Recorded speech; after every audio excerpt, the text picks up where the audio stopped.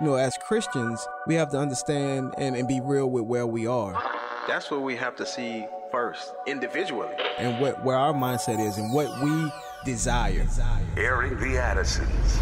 I think what God is really calling us back to, it's those individual personal revivals in our own lives where we're like, oh, Lord, what have we done? We have minimized you. Promoting truth, wisdom, and empowerment.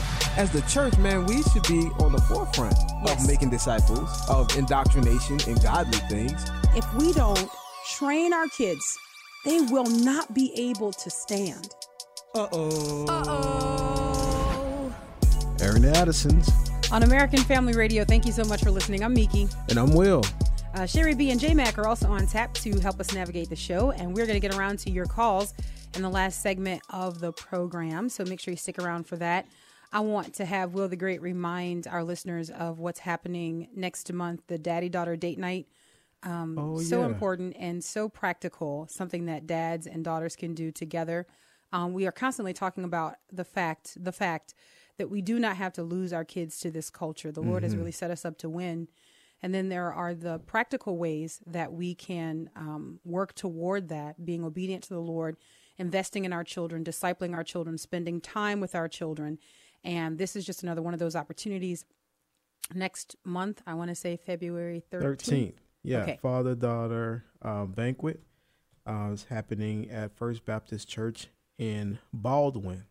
And so let me just pull it up here, the announcement. If you want to get tickets, call 662-365-5201, 662-365-5201. Tickets are $30, regardless of how many daughters. Oh, that's so cool. And so, it's just going to be a great time. And I think, it's just going to be a time of encouragement for fathers and their daughters and looking at what the Lord has been putting on my heart to speak. I'm hoping that it's a tremendous blessing to those who would come. But if you would like a ticket for this father-daughter banquet, it's 662-365-5201. Well, I want to get back into our discussion from yesterday. But before we do that, I just want to publicly confess, last night, something really strange happened. And I never expected this to really happen to me. I've seen it happen to other parents. I've seen it happen to other moms. Just frankly speaking, I thought I was better than those people. I'm not. I turned into I turned into one of those like kind of NBA moms. Last night, it was very shocking to me. Our little Sam Witt played what we thought was going to be his last basketball game of the season. And it's the playoffs. Yeah. Right? And their little team has worked so hard all season. Mm-hmm. And the very first game they played, they won. Right. So it was like, whoa, okay, great. And then that was it. Then there was a great famine on the court. Great famine. Yeah. And so anyway, so last night he had his final game, his playoff game, and you and I, because JD also plays basketball, right? We've been kind of splitting up. So like you take JD to his game, and I take Sam Witt, and so every time they have a little game, it's one of those things where you're like, oh, it's okay, buddy. I mean, you gave it your all, you did, and you try, you know what I'm saying. You don't want the win to be important. You know what I mean? But the win is important. It is. Like, the win is important, right? You want to win, But you want to win, but you don't want to, exactly. You do. You do. And so last night on the way to the game, I gave him the best coaching advice probably available to man. I said, listen, buddy, you've got nothing to lose. Okay. It's true. I said, just play hard. I said, just don't, because what I've observed is that he is very like calculated, right? Mm-hmm. If he thinks he's going to miss, he won't even take the shot. Mm-hmm. So I've been telling him, go ahead, take the shot, and so this time I said, Sam Witt, I don't care how many you miss. I said, go ahead, take the shot. As many as you can get, just take them. Even if they just fly out, I don't care. Just play and just do your best, you know? So last night, their team won. There had been a drought all year. Last night, their team won. Mm-hmm. They scored 8 points. Y'all, he's 5. They scored 8 points, and Sam Witt scored half the points. I should have said he scored half the points and then told you how many it was, right? Like I should have said, so Sam Witt scored half the points, bringing his team to victory. I'm not a sports announcer. I don't know how they would do this. They probably do it way better than I would. But he took the shots. And I was so surprised. There's one shot that one of the other moms actually caught. She recorded it and she sent it to me. He was like super far away from the basketball goal. And then he just, boom, it went in. It was like unbelievable. And at that moment, mm-hmm. I embarrassingly turned into that mom as he was running away from the basketball goal to the other side, to the other goal. Mm-hmm. I don't know what came over me, but I was standing up and I was going, ah, yeah, just like yelling and pointing at him, and then the moment after the moment is over, you realize how embarrassing it is what you just did. And so then I sat down, and I realized, he's 5. It's not NBA. It's not, you know what I mean? He's not That's bringing funny. Home any, whatever titles or anything. I don't know.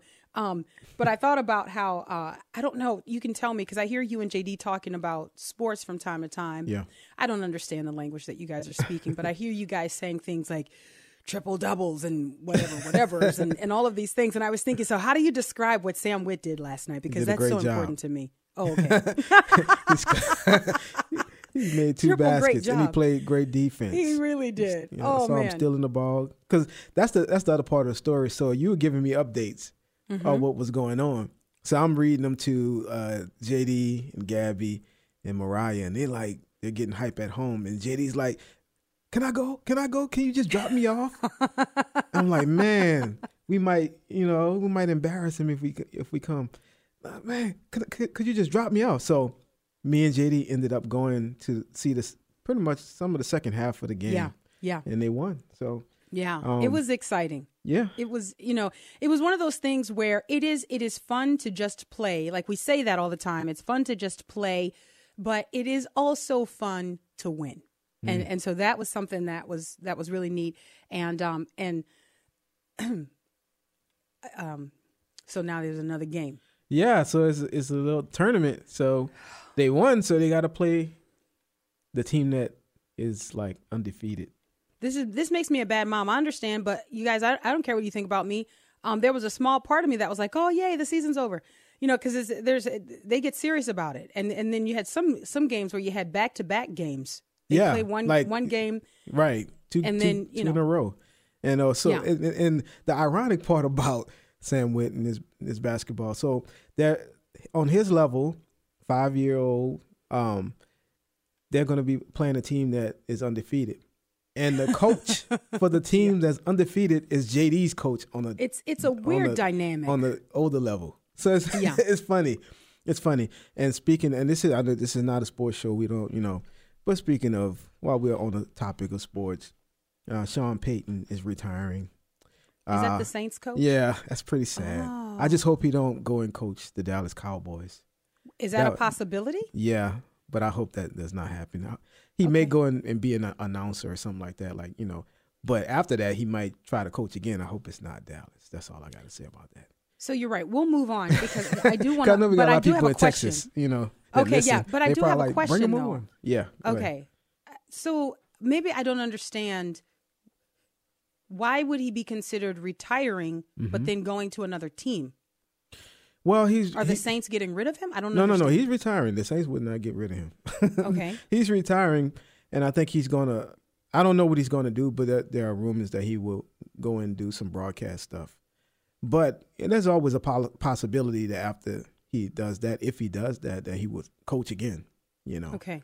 I just hope it's not, Okay, well. Moving on. That's just, because I'm a Saints fan.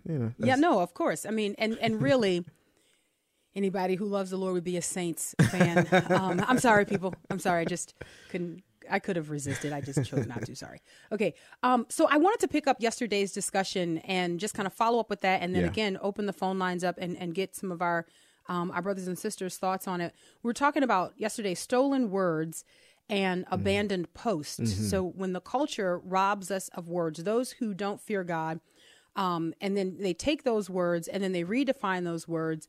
But what so often happens is that we abandon our post, meaning as kind of guarding those words, understanding the importance of words, to dire consequences, right? So the effects of that we don't quickly recover from. So I was talking about yesterday, I was talking about the rainbow, right? And even sort of redefining the meaning and the significance of the rainbow. Well, that belongs to us. That is ours. I don't know how much more emphatically you can express that or communicate that, which I believe, as emphatic as we can be about it, we should, because it has eternal implications. Yeah. The understanding of what God spares us from, right? Then we also talked about the etymology of the word gay, in the sense of how that word had changed over time. After I researched the etymology of the word, now I always believed, at least from the time that I started to conceptualize and think about the difference between using the word gay versus homosexual, I believed that it was right for us to make sure that we were accurate and that we were not being manipulated in the way that we communicated, that we were not guilty of trying to soften behavior, right? Yeah. Which had been the aim, to make sure that you don't draw attention to what we're actually talking about here.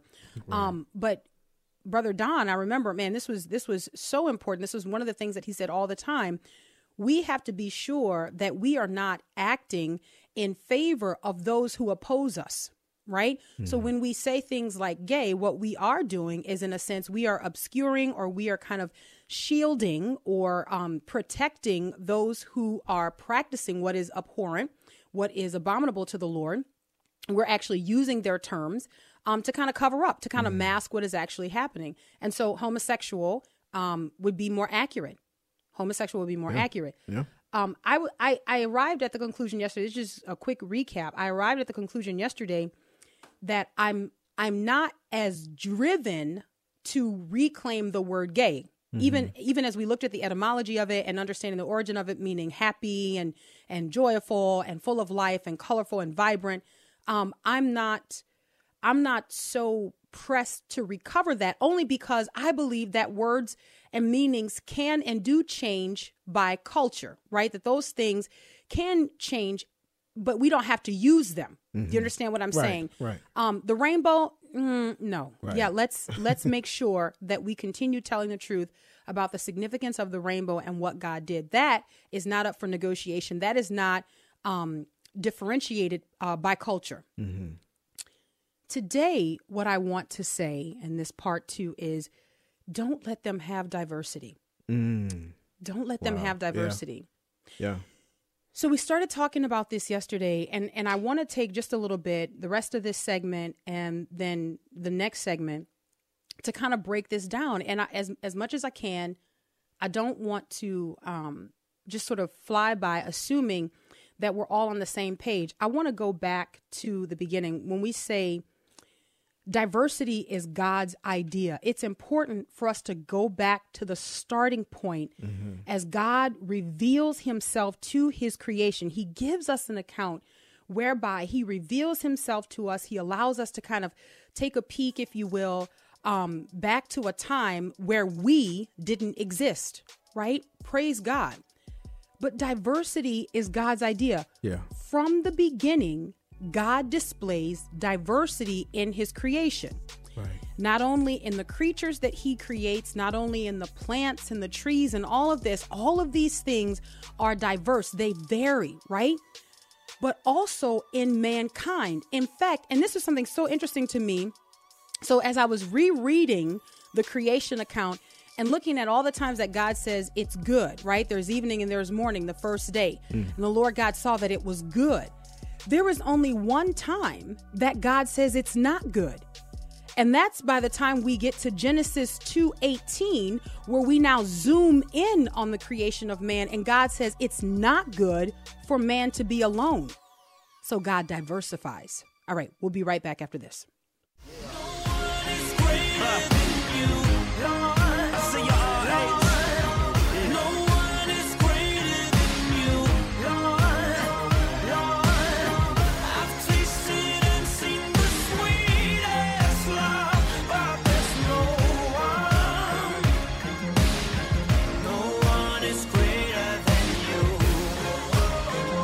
Welcome back to Aaron the Addisons on American Family Radio. We appreciate you listening. Thanks for doing that. I'm Miki. And I'm Will. That's Canton Jones, no one greater. Don't let them have diversity. That's my cry. That's my cry. Don't let them have diversity. Now, listen, I'm going to get into this discussion, and I may use some disclaimers, I guess, just assuming that people have not heard me talk about diversity, have not heard me talk about God's plan for diversity. I've done entire presentations on this. In case you also have not heard my presentation on critical race theory or anything like that, I will give this disclaimer, and there may not be many people listening who are hearing me for the first time, but just in the event that you are, I need you to understand something. I do not placate to the culture. Yeah. That's not my personality. That's not in my personality to do. And it makes me uncomfortable when people do it. You know what I mean? When people are trying to show that they are, they've got like a culture pass where they can make it, you know what I mean? Like, here's your hall pass kind of a thing. Yeah. It's just really weird to me. And I feel like it's awkward when people do it. So I don't do it. What I also don't do is deny the truth. So that usually puts, and I think, Will the Great, I think you would agree with me, it usually puts us in a very uncomfortable position because you don't usually neatly fit in any one place. Right. Because you've got one group. Now, these are the people, listen to me. These are the people who are not going to be anchored by the word of God. If you're anchored by the word of God, if the word of God is your straight edge, what will often happen is that you're going to find yourself not fitting neatly in a lot of the cultural institutions in which you exist. That's true.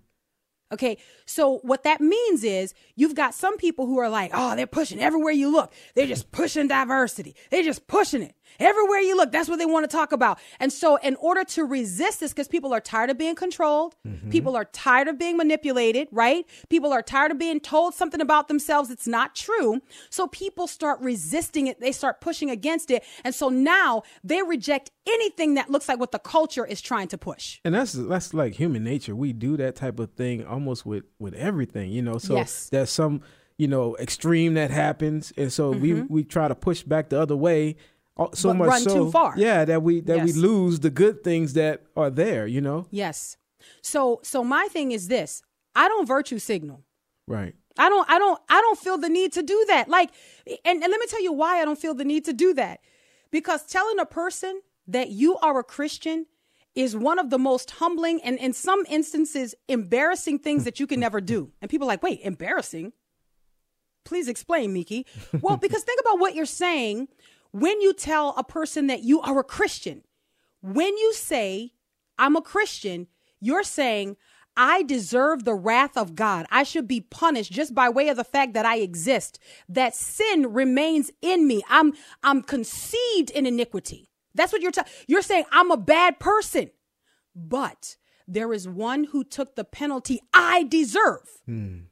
You're publicly acknowledging that you're bad. All right, that you deserve death, but there is someone who died in your place. So really, you can't really come back from that and try to appear on your own virtuous. Like, you're not good. You've already publicly confessed you're not good. Right. You've already said it, right? So you can't come back and try to like virtue signal. Therefore, I don't do it. Like, why? Why would I need to do that, right? There's no reason. In addition to that, there's also not a reason to remove ourselves or to push ourselves away from what God has already designed, what God has already set up. Diversity is God's idea. And you'll notice that as we work our way through this, I'm not talking about the way the culture has redefined diversity. In fact, the culture has been able to redefine diversity because the church has moved away from it. So the culture has been able to take it and say, and now it's gender variations, and it's this and it's that. Departments in organizations. Diversity, equity, inclusion. Right. By the way, guys, you know that is like the most sought after position to be filled in companies today. Diversity and equity inclusion officer. It's like moved up the ranks to like a vice presidential position. It's crazy. That's crazy. So what do? I'm the VP of DEI. I'm sorry, what? I handle diversity, equity, and inclusion. Wow. And they pay you 6 figures for that, huh? Like, you know, it's okay, I'm getting off track here. Sometimes I look at these guys and I'm reading this information, I'm listening to this information, and I'm like, oh, Lord. But it wouldn't be long before they'd hire me, they'd put me in that position, and then they'd be like, that's not the manual. Why is she using the Bible?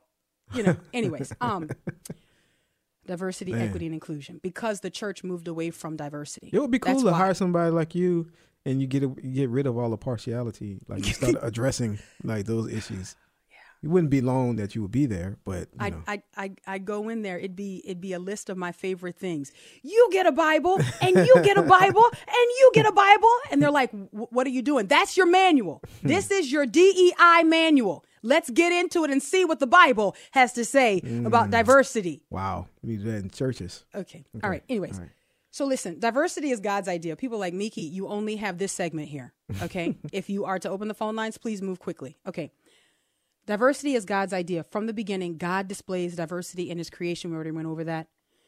The one place that you see in scripture where God says it's not good when he's in the process of creating is when he creates man and man is alone. And what does God say? Genesis chapter 2, verse 18. It's not good that man should be alone. I will make him a helper fit for him. So now we have diversity. Now we have male and female. All right. Now we have male and female in addition to the existing diversity that we already had in the creatures and the animals and in the plants and all this. Now in humankind, you have diversity. And then what is the charge that God gives them? Y'all just read it. Just read the Bible. The charge that God gives them, they are charged to diversify, to produce more different people. Be fruitful and multiply. Fruitful, it means to branch off. To be numerous is the term for multiply. So to go ahead and make more different people. It's not just you two. Go ahead and make more different people. And you say, well, that might be a stretch. And that's because you only think in black and white. That's because when you hear diversity, you only think in black and white because we've been programmed to think that way. We've got to think biblically about God's design for diversity. What do we find? Okay, so what was God's plan? God's plan was that the earth would be filled with diverse people, with various people, with different character traits. That was God's plan. But early on, we find a collection of people who start to really feel like there's somebody. They're like, hey, yo, we know how to make bricks over here. So they're like, you know what we can do? We can all stay together. Let's not scatter. Let's not be fruitful and fill the earth with various people and diverse people groups. Let's not do that, even though that's what God said. Let's not do that. Let's hang out over here in Babylon. And let's build a tower and make a name for ourselves. That way we won't be scattered and spread out. We'll make a name for ourselves. And part of the things that's really going to characterize the name that we make for ourselves is, rebellion against God. We'll do what we want around here. But what does God do? God goes in or comes down, the Bible says, right? Which is really kind of like maybe it's not, but I'm animated, but it's a humorous moment. They're like, we're going to build a tower that reaches heaven. And God says, let's go down and see what they've done. In other words, they're failing. They're trying. Okay. Anyway, so if I were talking to my kids, I'd be like, so God is not sitting in heaven going, hey, how did you guys get up here? Right? He's let's go down and see what they've done. Like, let's go down. All right. Anyway, they're failing. But to make his point, God confuses their languages and then scatters them. Why? So that now you will do what I told you to do, which is diversify, make different people groups, move about, spread, fill the earth. It's amazing. That's what God, it's the original instructions. It's the original instructions. So diversity is not sinful. Come on. It is not wicked. Make that plain. It is not the result of the fall. Listen, now I want to say something. People think that diversity is the result of the fall. Remember that God's command to be fruitful and multiply precedes the fall. That instruction comes before the fall. Just like, by the way, this is a freebie, work. Yeah. Okay. Yeah. That's not, okay. It changes after the fall, work does. And guess what? So does our perception of diversity. So listen, so the result of the fall is now either fear of diversity or the worship of it. That's what we're looking at that right now in our culture today. Either the result of the fall is not diversity. The result of the fall is a flawed perception of diversity. You either have a fear of it, we don't know, or you worship it. Yeah, everything. And so then everybody, there's no context for it. There's no weight. There's no anchor to it. But listen, diversity is God's idea. Diversity is the heritage of the church. Diversity is the future of the people of God. And let me make that plain to you. So if you turn to Revelation, which I'm going to do. From beginning to end, huh? Come on, man. Like let's start in the beginning. Let's just jump on ahead to the end. That's the luxury we have of having the scriptures, right? So we jump to the end. In Genesis, in Revelation chapter 7, verses 9 and 10. All right, so here's the Apostle John. He says, after this I looked, and behold, a great multitude that no one could number from every nation, from all tribes and peoples and languages, standing before the throne and before the Lamb, clothed in white robes with palm branches in their hands, and crying out with a loud voice, salvation belongs to our God who sits on the throne and to the Lamb. I'm going to stop there. Let me go back up to the top here. Verse 9, after this I looked, and behold, a great multitude that no one could number from every nation, from all tribes and peoples and languages. Now, when you look at that, you're like, man, this is a diverse people group. They have nothing in common. Well, actually, they do. They do. They are gathered around the throne of, quote, in verse 10, our God. So what is the unity in the diversity? Our God. In fact, even they're all dressed alike. They're wearing white robes, but it's not their own robes. It's robes that have been washed in the blood of the Lamb. Amen. So it is Jesus Christ that even makes them uniformed in their diversity. Amen. Guys, this is why I say the world cannot help us. When the church goes out into the world and tries to find tools for diversity and all of these things. And when people start saying we need to use things like critical race theory and we need to use their manuals and Ibram X. Kendi and whatever, and all of these, I'm like, that is a downgrade of epic proportions. Come on. And it's so sad to me to understand that the Lord has given us the tools that we need for diversity, for inclusion. For equity, I hate to use that word, but okay, because if you want to talk about things being equal, it is the opportunity for all of us to come to Christ. We now, because of what he has done, we have equal opportunity to come to him and be forgiven of our sin. Amen. You want to talk about inclusion? It's whosoever will. Everyone who will come and who will pass through the blood of the Lamb, everyone who will come, whosoever will, you can be included. Amen. Diversity from every tribe, from every nation, from every tongue. So then the question has to be, well, how do we get to the place where we were afraid of diversity? And how do we get to the place where the church started to pull back? Well, I'm going to speak from our American context. Because what we have done is we have exalted the fact that, yes, we are a sovereign nation, which, by the way, please, okay, because some people may not have any of my other presentations in the recesses of your mind. Yeah. So let me holler at you real quick with this, Acts 17, 26 and 27. Amen. Okay. Yeah. The Lord God also is the source of the idea for boundaries. That's right. For borders, for limits to where people should live, when they should live. And he did it for a purpose so that they would seek after him and find him. So then you say, well, Miki, how can God be both for borders and diversity? Because borders do not mean the exclusion of diversity. Even when people cross borders, like think about this in the Old Testament, right? If you had a sojourner that wanted to associate with the children of Israel, they were able to come on board, but they had to adopt their customs and practices. Mm-hmm. They still were different. They still were diverse. Yeah.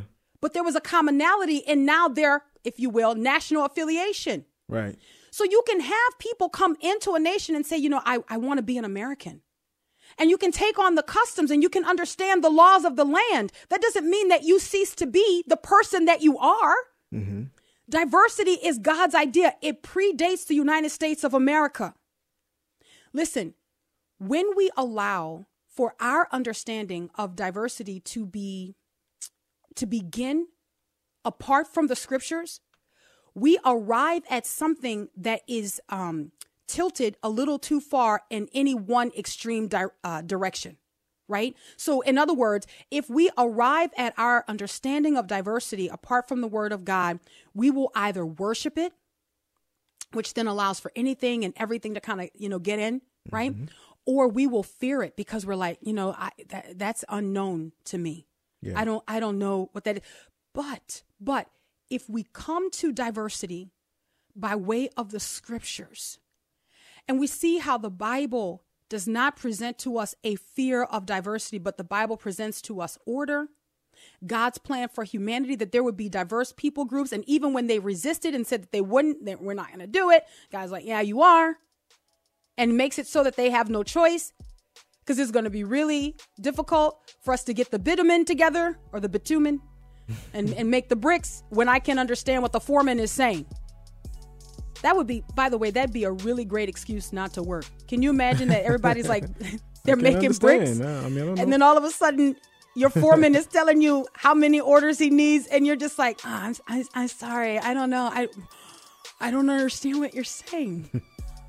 But there's more to it than that, right? They're also spread abroad. Like they go according to the languages that they're speaking. That's right. So here's what I am saying. I am saying the Bible does not offer us any fear of diversity, only a celebration of God's glorious plan and his righteous design. We'll grab the break and we'll be right back. Stay there. I'm screaming out, set me on fire, set me on fire, make me a blaze till my heart expire. Set me on fire, as I give you praise and lift your name higher. Lord, set me on fire, make me a blaze till my heart expire. Set me on fire, as I give you praise and lift your name higher. Don't let them have diversity. Don't let them have diversity. That's what we're talking about today. Welcome back to Air on the Addisons on American Family Radio. I'm Miki. And I'm Will, and that's the Oracle with Set Me on Fire. You know something that's interesting, just going back to the rainbow discussion from yesterday, as we talk about, man, so we talked about how you see diversity in Genesis and you see it in Revelation, but even like the rainbow, it comes back up, in Revelation.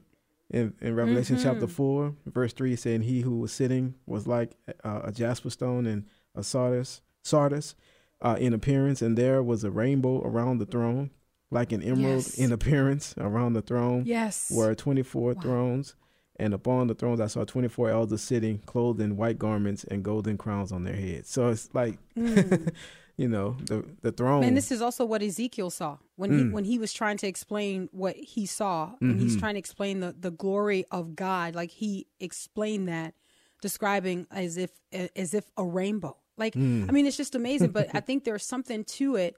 The desire, and listen, I say this for lack of a better way to describe the attempt. Man is not robbing God of anything, right? But the rebellion. Do you understand what I mean? And as you often describe it, with a high hand, sort of the open rebellion, the I don't even know how to feel shame. Right. I don't even know how to be ashamed. But we have the word of God as Christians. My call to us is that we return to the authority of Scripture, that we don't let the world keep robbing us of things that are ours, and diversity is ours. That is. Amen. Now, look, I want to talk practically here for a second, because there are people who will say, well, first, let me give you some information. So one of the things I learned as I was looking into Generation Z, and this is kind of an ongoing thing of mine, I'm looking at this next generation in part because we have kids that are in this generation, but this is the largest generation. And this generation is going to have a huge impact on this country. There's so many people who are looking at the adults right now and asking, what are we going to do about that person? I'm like, hold up a second, but what about this person coming up the pike? Yeah. And this large group of them, they are going to affect this country, and yet we ignore them, yet we sedate them with pizza. You know what I'm saying? Like we've got to understand. So this is the most diverse generation in the history of this country. and they are immersed in an online world. Now, this is Barna research. They are immersed in an online world that is the most diverse world that you can imagine. And so here is what the research shows. They are trying to recreate. They want their online life to be reflected in real life. So what does that mean? That means that when they show up and they feel like, man, why isn't there any diversity here? Right?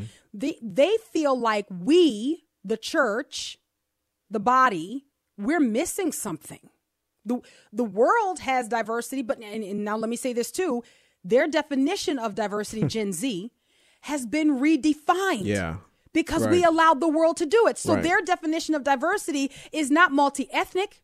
It's not multicultural, if you will. It is gender diversity. So when that person comes in and is looking at the church and saying it's not diversity, is that a bad thing or a good thing? Because their definition of it has been changed. So should we, acquiesce to that, or is like what? No, I think the church should grow. The church should grow organically, meaning that the church is made up of the people that surround it. Right. So the church should grow organically, which means you may, depending on where a church is, you may have a majority of this people group because these are the people who live around here. Yeah. These are the people who are here. Right. But in the areas where you've got a diverse population, then it should only stand to reason that the church is diverse. And we see this in Antioch. Yeah. If you look at Acts chapter 13, because there are some people who will say, so I am a huge proponent of, I want the world to see that diversity is ours. Okay. That's my position until I die. I want the world to see. You guys didn't come up with that idea. That came from our God, who's revealed himself to us. We know him. You didn't come up with diversity. So then there are people who will accuse the Christians, right? That's tokenism. Right. You're saying that, you're displaying that's tokenism. Well, let's also accuse Luke of tokenism, because as Luke goes through Acts in chapter 13, he sure makes certain to point out Simeon, who was called Niger, and then also Lucius of Cyrene, and then also Manaen, who was a lifelong friend of Herod. So he's like, these people are different. You made your point, and that people probably who's hearing this may say, like, we shouldn't even be worried about that. Like, why is that even a discussion? Why? Man. Okay.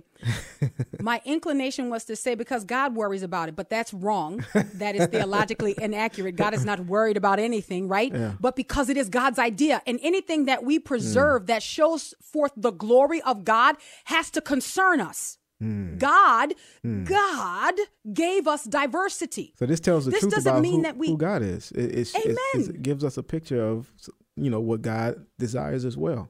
This doesn't mean that we are doing what the world does. And I want to be very clear here. This doesn't mean that we're like, okay, so we're going to gather together and we need a black person. We need a white person. Got any women who can do that? What about it? Doesn't mean that we are looking for that specifically, but it does mean that we allow for the reflection of what is true. Amen. If it's true, if it really exists, then we're not going to obscure that because the world is watching. What do we are salt and light in this. Yes. For example, man, I look to our date nights. We were doing our date nights, man. Some of the most beautiful gatherings that I've ever been a part of.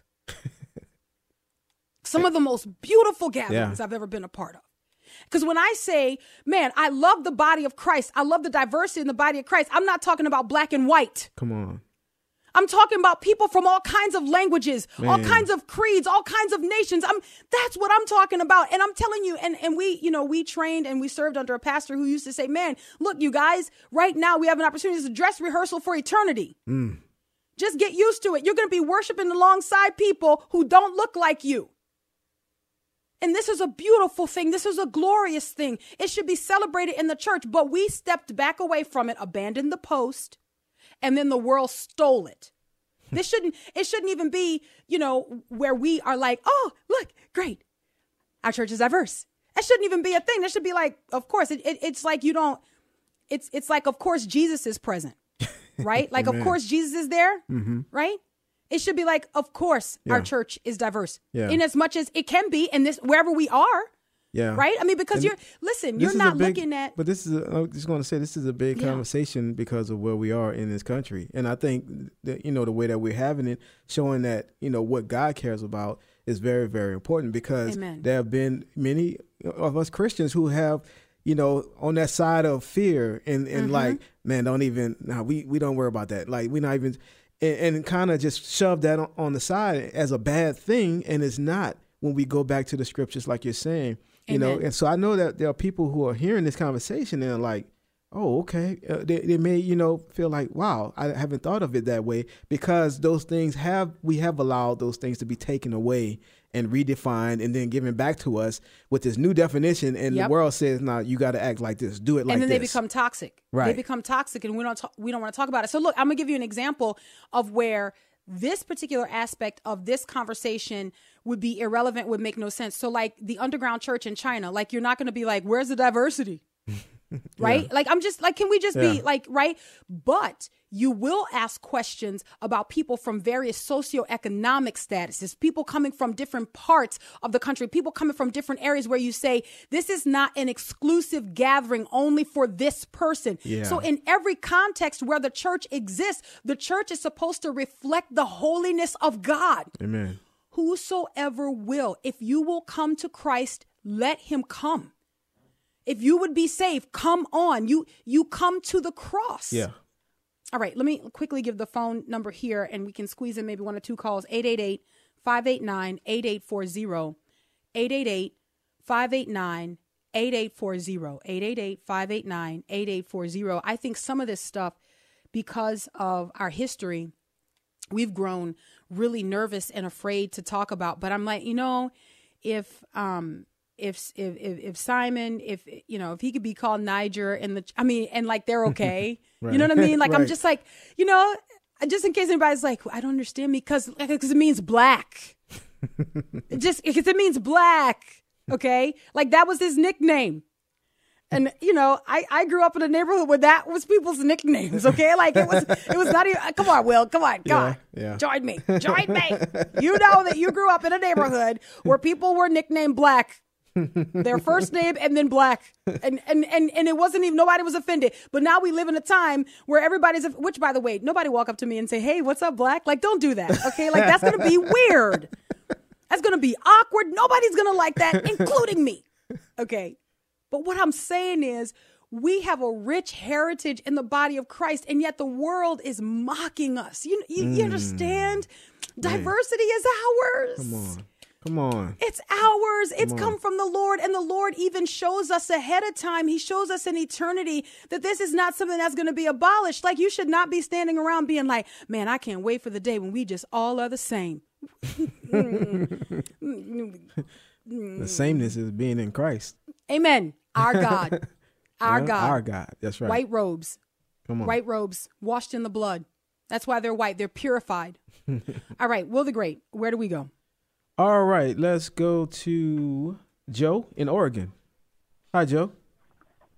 Hi, thanks for taking my call. I wanted to make a comment about the rainbow thing you were talking about on yesterday's program and a little bit today. You were saying that it belongs to Christians as a symbol, and I just wanted to point out that, a rainbow is just a naturally occurring phenomenon. It appears all over the world, and it doesn't belong to anybody. Anyone can use it for whatever symbol or purpose they want. So how would you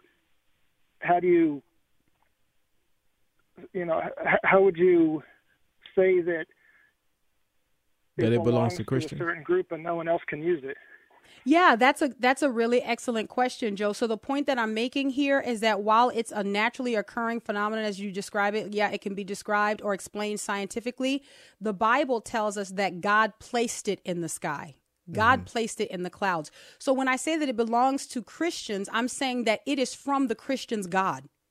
It is what God has given as a sign to his people, right? That all will know. This was to Noah and to future generations, that all would know that God is not going to destroy the earth again with a flood. He is not going to deluge the earth again. So it is the Christian's God who has placed this bow in the clouds. Now, that presumes, or that assumes, that we believe the Bible to be 100% accurate and reliable, so that even though we have this, as we would describe it, as a scientific or a naturally occurring event, it also, the Bible tells us the genesis for the naturally occurring event. Just like reproduction is something that happens naturally, but we know the genesis of it, that God made man, that God made woman.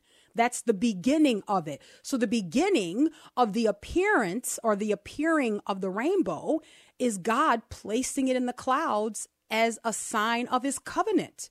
So when I say it belongs to the Christian, I'm saying it belongs to the Christian's God. It is God's sign to those who would put their faith and their trust in him, that these things are true, that he actually did those things. Now, you're absolutely right, Joe. Anybody can use it for whatever purpose they want.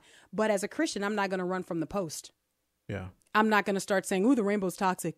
So people can do whatever they want with it, but we know the real genesis of it as Christians. That's what I'm saying. All right, Will the Great, where do we go next? All right, let's go to Shay in Texas. Hi, Shay. Hi, how are you? I'm doing Hello. good. Yeah, I don't understand what you guys are trying to get across. I mean, I am part of what you guys call the Rainbow Nation, okay? And I was raised as a believer, and I am just as much as a believer as any of you two sitting there, okay?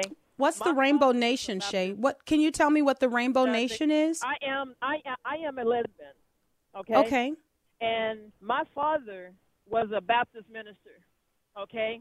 They planted that seed in me to be that believer, but I don't understand where you guys are saying that anybody stole anything, okay?